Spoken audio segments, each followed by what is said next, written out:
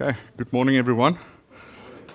I just wanted to say, as we were singing that song, I think that's a great song to have stuck in your heart, especially if you're lacking some joy in this life, and especially in your Christian life, that's really a great song to just meditate a bit on how great God's faithfulness is towards us, and that was just something I was reminded of. Let's turn our Bibles to 1 Peter chapter 5 this morning.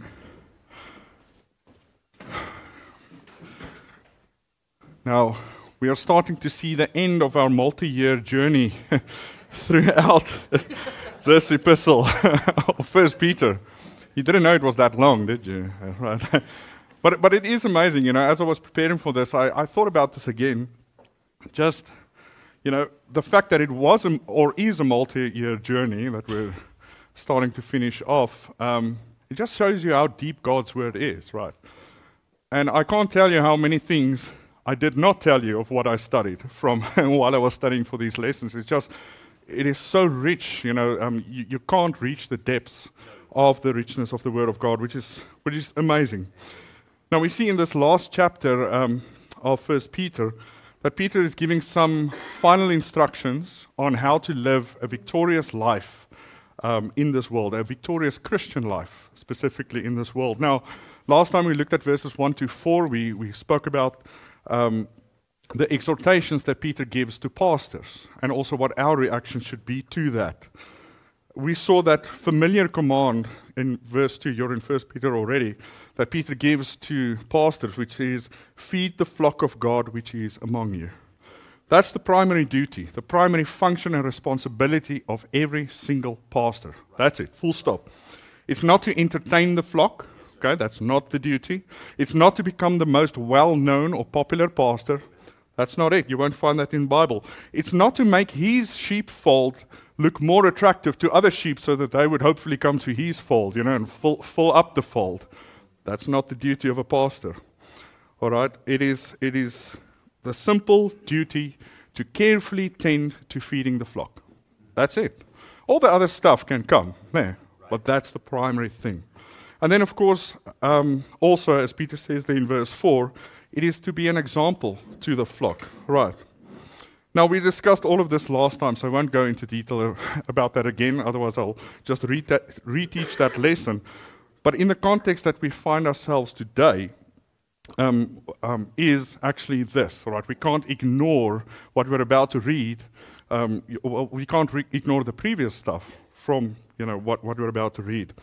And after giving pastors this exhortation, Peter turns his attention to the rest of the church. All right, so he's shifting his focus.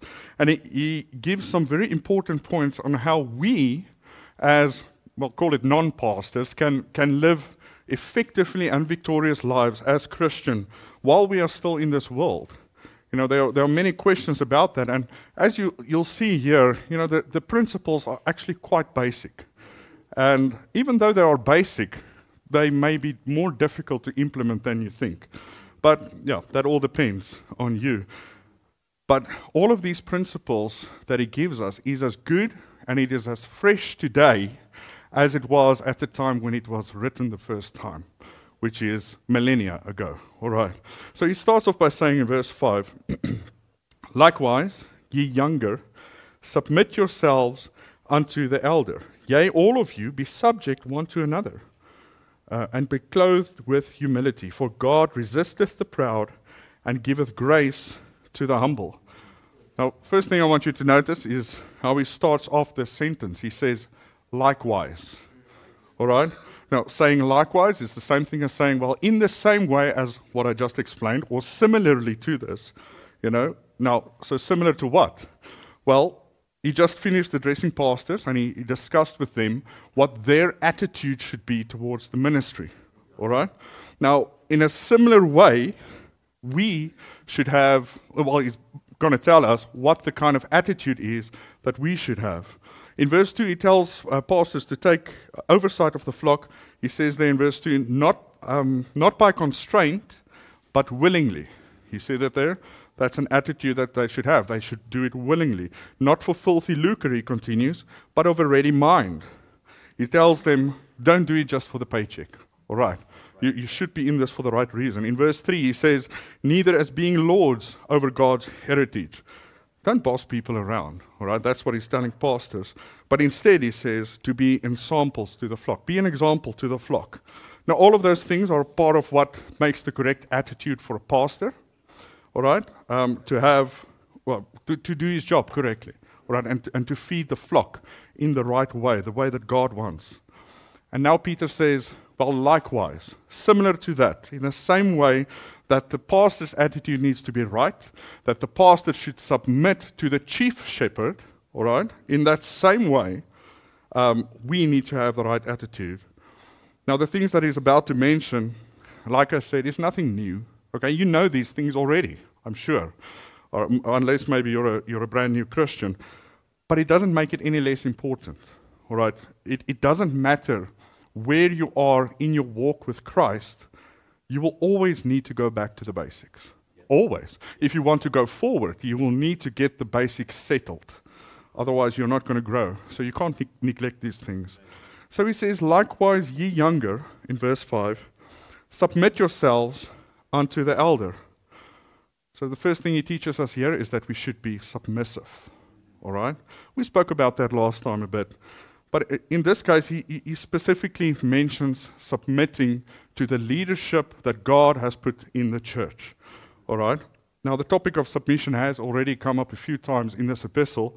You might remember this, or maybe you know this epistle well. You will know this. But in chapter 2 and verse 13, Peter says that we should submit ourselves to every ordinance of man, whether it's kings or governors, whatever it may be. So we should submit to every position of authority that's over us, right? Every civil authority. That's the police, that's the president, that's his ministers, that's local authorities, and on the list goes.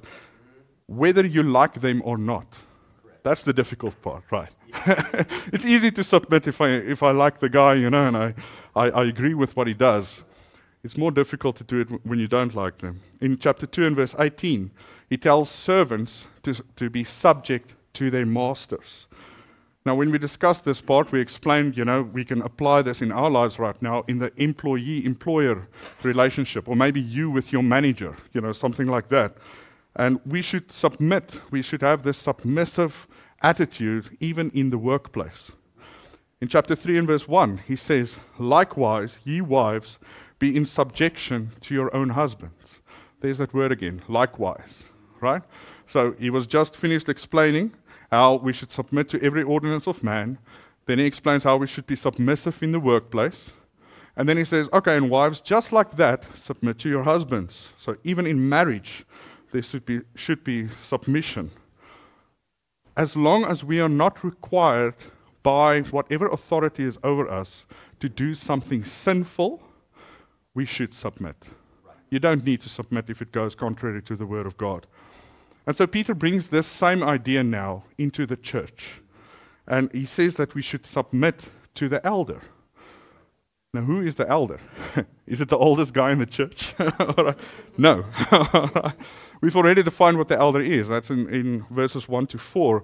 It is the pastor. It's the one that feeds the flock. It's the one that's taking oversight over a part of God's flock. Now, it's interesting that it seems as if Peter is calling out young people here. You see that? He says, likewise, ye younger, submit yourselves unto the elder. Now, I've read some commentary on this, and one man mentioned, and I think he makes a good point. He mentioned that, young people are more likely to be very strong-willed, right? They still have a lot of fire in them, all right? They are more likely to want to, I want to say, almost overthrow things or question things, but in a more aggressive way, things like that. I think that makes sense, all right? So, young people, that's something to watch out for. Of course, not every young person is like that, all right? So it's not a blanket statement, but generally, that is what you find. I remember when I was still young, just a few years ago at least. It's not that long ago. But I remember that thing in me, right? It's something you need to put down. So I think that's a good point. But I don't think that's exactly what Peter is getting at here. I'm not sure I agree with that wholeheartedly. I think he's not referring to the age of people, because he already called the pastor the elder, right? So we've got this relationship between the elder and the younger, right? He's just making a distinction between the pastor and the rest of the congregation. That's what I think is going on here. You're welcome to argue that with me afterwards, all right? But I think that's the distinction. You have the elder and the younger. You have the pastor and the rest of the congregation. Now that would make sense because we find in the rest of the New Testament that the entire church is commanded to submit themselves to the pastor. Turn your Bibles to 1 Thessalonians chapter 5. 1 Thessalonians 5.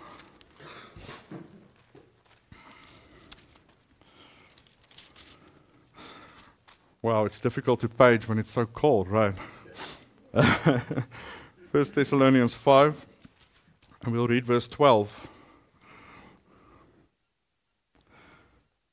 So look what Paul says here. He says, "And we beseech you, brethren, to know them which labor among you and are over you in the Lord and admonish you, and to esteem them very highly in love for their work's sake, and be at peace among yourselves." So we are called to respect these men. In our case, it's one man, right? Every church is different, but we are called to respect these men. So why? Do we respect them because of their personalities? Do we respect them because they have this charismatic way about them? Do we respect them because they're bringing money into the church? It's none of that, all right? And that's not what Paul calls out here. We respect them because these are the men that are taking the oversight of the part of the flock of God that God has assigned to them. And we are that flock, all right? That's why we respect them. And we respect them because they admonish us or instruct us in the truth of God's word, because of the labor that they're doing, as Paul says here in verse 12, to know them which labor among you and are over you in the Lord and admonish you. All right? He says to esteem them very highly for their work's sake. It takes a lot of work to be a pastor. All right? I don't think we're even seeing just a little bit of it. But it's a ton of work if you're doing it right. It's a ton of work. It's a ton of effort. It's a ton of tears. It's a ton of laughter. It's just a bunch of things. We need to respect these men, all right? Because they're doing a work for us. Yes, for God, but it comes down to us, right?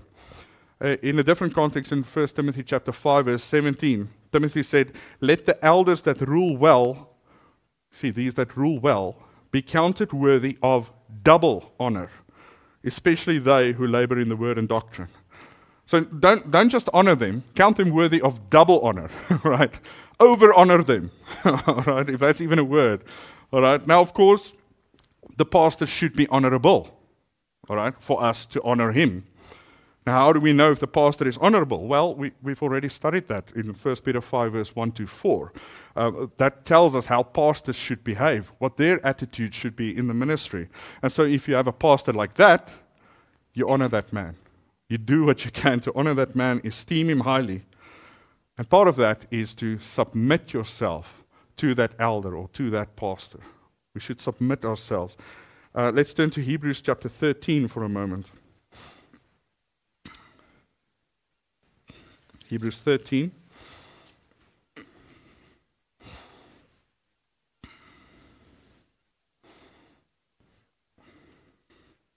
And let's get verse 17 there. Look what the writer says here. He says, "Obey them that have the rule over you, and submit yourselves, for they watch for your souls, as they that must give account, that they may do it with joy, and not with grief, for that is unprofitable for you." There's a lot to say about this, right? But first thing we're seeing here is that this writer of Hebrews agrees with Peter in 1 Peter chapter 5. He says to submit yourselves. You should submit yourself. Nobody is going to force you to submit. That's just not going to happen. Perhaps in some other churches they would, or in some other religions they would force you to submit, but not in a biblical New Testament church. You won't find that. Instead, the call is to submit yourself. That takes some self-discipline. But folks, it's up to you to do that. Nobody's going to do it for you. God calls you to submit yourself. Now, some people may say, well, I find that difficult to do because of X, Y, Z. Okay, fine. I get that. Then you should repent. All right? That's it. Because the call on you is to submit, whether you find it difficult or not. That's the time to pray and to ask the Lord to change your heart, to help you, all right, to submit, to help you to have a humble heart. Because as we'll see in a moment, humility and submission goes hand in hand. You can't have the one without the other. They always go together.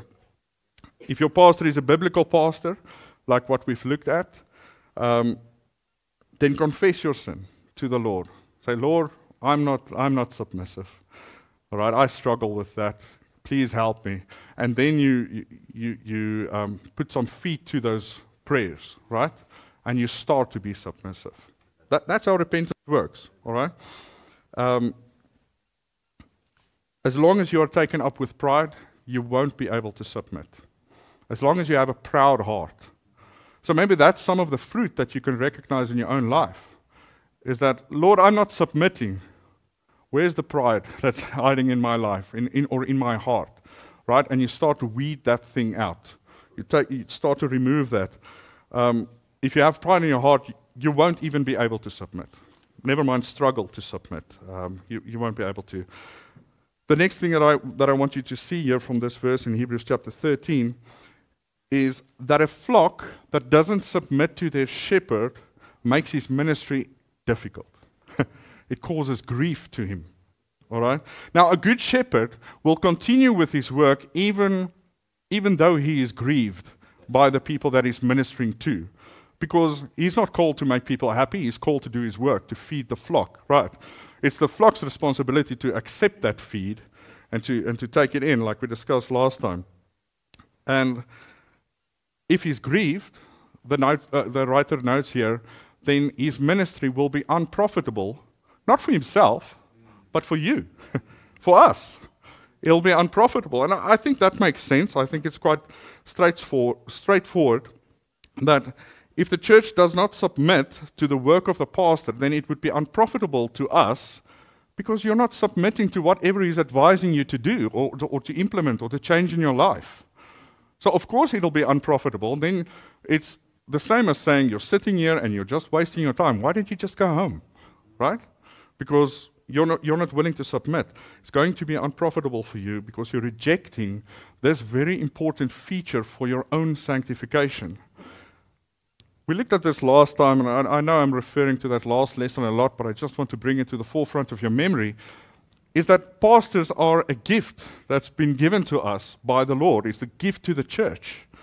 And he's doing that, everything that the Lord gives us, or many things that he gives us, is for our own sanctification.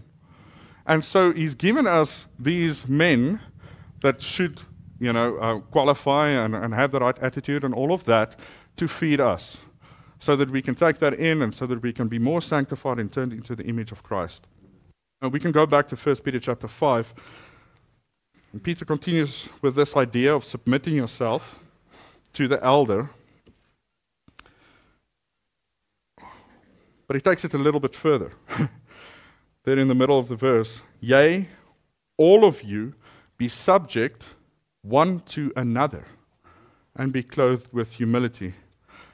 Being subject to one another means to, once again, submit to each other and to serve each other, right? That's where it should be. When it comes to submitting, as you can see here, we should not only submit to the pastor, we're here to submit to each other as well. Now, that's not a new idea that Peter is bringing in here. We read in Ephesians chapter 5, verse 21, where Paul writes, submitting yourselves, you see that again, you're submitting yourselves one to another in the fear of God. Now, Peter tags on here, and be clothed with humility. Because as I've said before, these two go hand in hand. They're inseparable. They're brothers. They're like Siamese twins, I guess. All right. I think that's pretty clear now. All right. You can't separate these two. You can't. Somebody that is clothed with humility is obviously not puffed up with pride, right? That'll be the opposite of what it is to be clothed with humility. They don't think more of themselves than they ought to, than what is actually true, right? That is what it is to be clothed with humility. And I think it goes contrary to whatever the world is telling us, right? In the philosophy of the world, pride is not only praiseworthy, but it is a necessity if you want to make progress as far as the world is concerned and become, quote-unquote, successful, all right? And then in the eyes of the world, once you've made it, all right, and you've got your millions or your billions in the bank, then you are totally entitled to be the proudest person, to have the proudest heart. That's fine, all right, because you've earned it. You've made it, right? That's the philosophy of the world. In fact, that does not belong with a Christian at all. Even though you have millions or billions in the bank or whatever else, whatever the world may see as success, that does not belong with Christians. Every Christian should be or should have a submissive and a humble heart. Paul said in Philippians 2 verse 3, in lowliness of mind, that's humility, lowliness of mind, let each esteem other better than themselves. You see, it's turning the world system around. The world, or even just our own sinful flesh, will have us believe that there is some sort of hierarchy, right? You have the rich and famous and successful people at the top, and then everybody filters down from there until the poorest beggar that you can find, all right? And so if I'm higher than you on the ladder, well, then I'm entitled to look down on you. That's fine. Okay, it's not a problem, all right? That's what the world thinks about this. That's not how God sees it. In God's eyes, every believer is in equal standing before Him. And notice I'm saying standing, not state, right? Because the standing is, if you are in Christ, well, you're in Christ. You're God's child, all right? So as far as that is concerned, everybody is equal with that. It doesn't matter who you are. It doesn't matter if you are the beggar on the street. The one that has nothing and everybody's looking down on you. Well, if you're God's child, you're God's child, all right? And another child of God should not look down on you because of the state that you are in. It doesn't matter what your background is. It doesn't matter how high-paying your job is or how many companies you run or how much money you have in the bank, how many investments, or whatever it is, despite what the world may tell you and despite how some churches may act. Some churches will take more care about the rich man than they would about the poor man. And the Bible talks about that in the book of James, right? We're not supposed to do that. So it doesn't matter how people treat you. God's eyes, we're all the same once we are in Christ. We're on the same standing. God wants us to esteem others as better than ourselves. That means putting yourself under the other person, right? If you want to look at a hierarchy like that, well, then put yourself beneath or below everybody else every time, all right? That's what it is. He says that we should clothe ourselves with humility. Now, that's the same as what I just mentioned in Philippians chapter 2, to have lowliness of mind. You put on this attitude of lowliness, like a servant would, right? A servant is thought of as somebody that's lowly. It was the same way in this time, maybe even more so in this time that Peter wrote this. But you have this attitude that you are not too good to serve anybody. That's what it is, to make yourself lowly or to have lowliness of mind. Even if people in society think very highly of you, even if you are an important person out there, you're not too good to serve anybody. That is what it is to have a humble heart. You know, the world doesn't like that. The world will mock you for that, for being submissive, for being humble. They will mock you. They will call you weak. They will call you a sissy, right? They will step on you because they only expect servants to be humble, all right? And if you are humbling yourself, well, they're going to see you like one of those people in their minds. And Peter says, yeah, well, then clothe yourself like a servant with humility.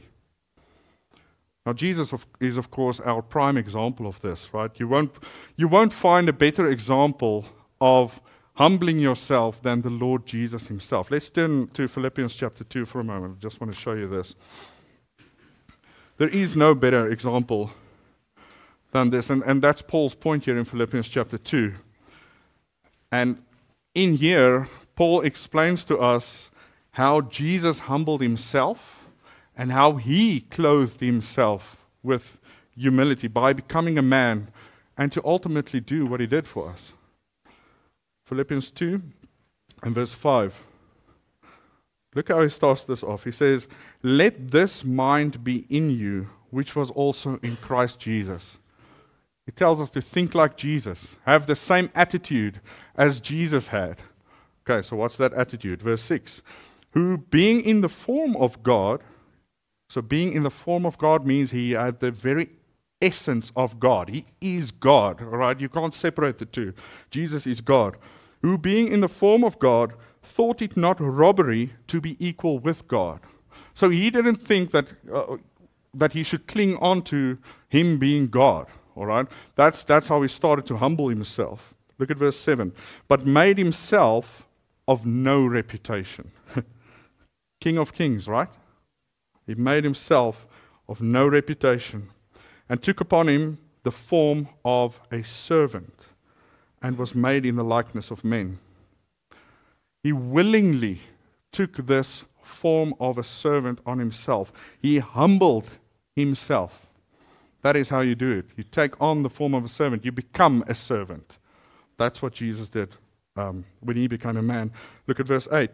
"And being found in fashion as a man, he humbled himself." There you see that again. He humbled himself. What are we called to do? Well, humble yourself. Clothe yourself with humility. Submit yourself. He humbled himself and became obedient unto death, even the death of the cross. Jesus wasn't humbled by anybody else. He humbled himself. There was no man here on earth that humbled him. You may say, well, what about those people that came, they took him by night and they slandered him, they mocked him, they spit on him, they beat him, and all of these things. What about them? Didn't they humble him? No. No. At any moment, Jesus could have just done this, and they would have been wiped out. At any moment. But he put that aside. Okay? He didn't think it robbery to be equal with God. That's what he did, is he put that aside for a moment because he was on a mission. And he was humbling himself. He first humbled himself by becoming a man. Next, he humbled himself by being obedient, even unto death. He was obedient to God the Father. He was obedient to his earthly parents. Right? He was obedient to the civil authorities. That's amazing, all right? So there you have your example of how we should be obedient, how we should humble ourselves. It was a profound act of humility for God Almighty, the Creator of heaven and earth, the one that holds everything together by the word of His power. Everything. The great I Am. The one that saved you. It was an act of humility for Him to stoop down and to become a man, to be obedient, even unto death. He made Himself of no reputation, as Paul said here. None. He didn't come here and said, well, I'm the king, you should treat me well, and all of that. He didn't do that. He didn't raise up an army at all. He looked just like any other man. You wouldn't even have recognized him. He didn't have some special glow about him or a halo around his head or anything like that, all right? None of that. If you would walk past him on the street, you wouldn't even have known. It was just another guy, as far as people were concerned, right? Just another man. And he stooped down, again, by being obedient unto his heavenly Father, like I said, his parents, the government, for his entire life, even unto death. Every single moment, he was obedient. And then he died, and he stooped down even further in his death. He died on a cross, folks. That's not pretty. I know people make pretty crosses and stuff, and it looks very nice, and that wasn't a pretty sight. The cross was the most horrific and humiliating kind of death that anybody could die. And Paul says that we should have that same attitude of humility as Christ had. That's a high bar. That's a high bar to reach for. But we should clothe ourselves with that humility. Why? Well, let's go back to 1 Peter chapter 5. Why should we do this, Peter? At the end of the verse, it says, be clothed with humility, for, so here's the reason, it's like saying because, God resisteth the proud and giveth grace to the humble. He resists the proud. Why would he resist the proud? Why would he be against people that are proud? Well, the answer is simple. God hates pride. He hates it. We read in Proverbs 6, verse 16, these things doth the Lord hate, yea, 7 are an abomination to him. And then in the next verse, what's the first thing on the list? A proud look. A proud look. It's pride, right? In Proverbs 8, verse 13, it says there, the fear of the Lord is to hate evil. Okay, now he's going to explain what the evil is. And he starts off with pride. Pride and arrogancy and the evil way and the froward mouth do I hate. God hates pride. He detests it. He can't take it. And so he hates a proud heart. So should it be really a surprise that God would resist or be against somebody that has a proud heart if he hates it that much? I don't think so. But the next part says in this verse, he resisteth the proud and giveth grace to the humble. So those that are humble can expect to receive grace from the hand of God. Okay, you know, people don't understand why they aren't experiencing the grace of God in their lives. And so they will hop from teacher to teacher and from place to place and book to book to try and find, what's going on in my life? How do I fix this? And they don't realize that they're harboring so much pride in their own hearts that God is actually resisting them. They don't get that. God is against that because he hates that. So how do we turn that around? Well, like we said, have the same attitude as Jesus had and clothe yourself with humility. That's how you turn that around. Look at verse 6. Oh, sorry, before we do, let me just mention this. God resisteth the proud and giveth grace to the humble. You know, that starts even before you are saved. You can't be saved if you don't humble yourself, because you first need to agree with God that I'm a sinner, isn't it? You need to humble yourself. God, I'm wrong. That takes a lot. That takes a lot to do. God, I am wrong. Please forgive me. Please save me. I need salvation. A proud heart doesn't say that. A proud heart says, no, I've done nothing wrong. Yes, I've done this or that, but these are the reasons. I'm justified in this. These are the people that are going to point their finger at God at the day of judgment and say, God, you were wrong. I did this for this and that reason. And they will be humbled there. Right? You first need to humble yourself to be saved. Let's look at verse 6. Humble yourself, therefore, under the mighty hand of God, that he may exalt you in due time. So he's saying here, God resists the proud, and he gives grace to the humble. Wow, what's going on? He's giving grace to the humble. And so you need to humble yourself under his mighty hand. All right? Because of that. Not only because you don't want God to be against you, and only because you want to receive grace from the hand of God in your life. You do it because he is God. That is why. Okay? And if you are saved, you are his. So you do it his way. This mighty hand of God points to God's unlimited power. And folks, God can decide how to wield this power however he wants and whenever he wants. All right? It's sometimes hard to accept, but that is something to accept, and that's part of humbling yourself under the mighty hand of God. We see in the Bible how God's mighty hand delivered the nation of Israel, right, from the land of Egypt, from the bondage that they had in the land of Egypt. we see how the mighty hand of God chastens his people. And we know that he does that with us as well, right? He chastens us, he delivers us, and he chastens us as well, and many other things.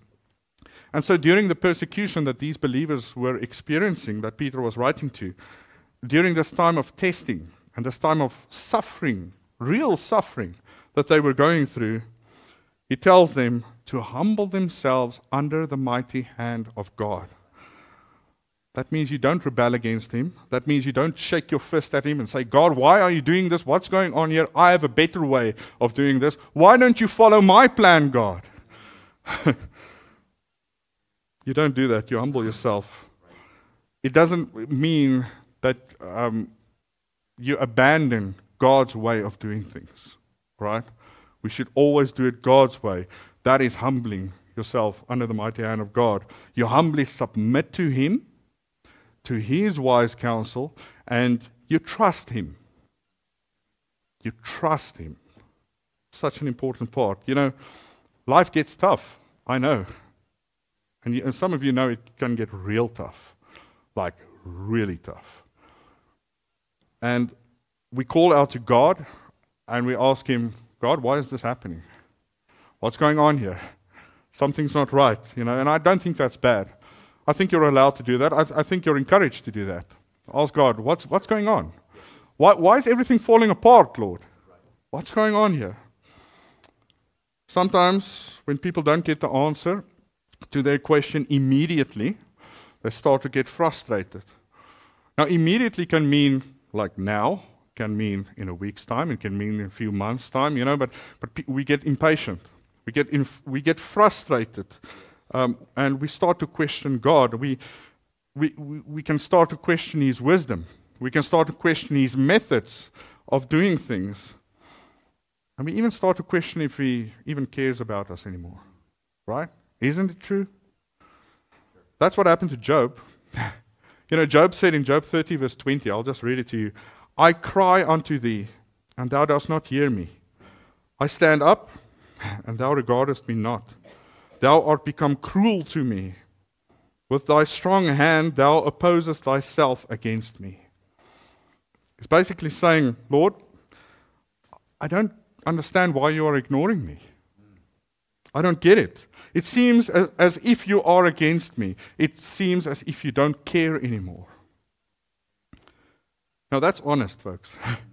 That's an honest prayer to the Lord. But that is also when you need to remind yourself that you need to humble yourself under the mighty hand of God, and that you need to fully trust him.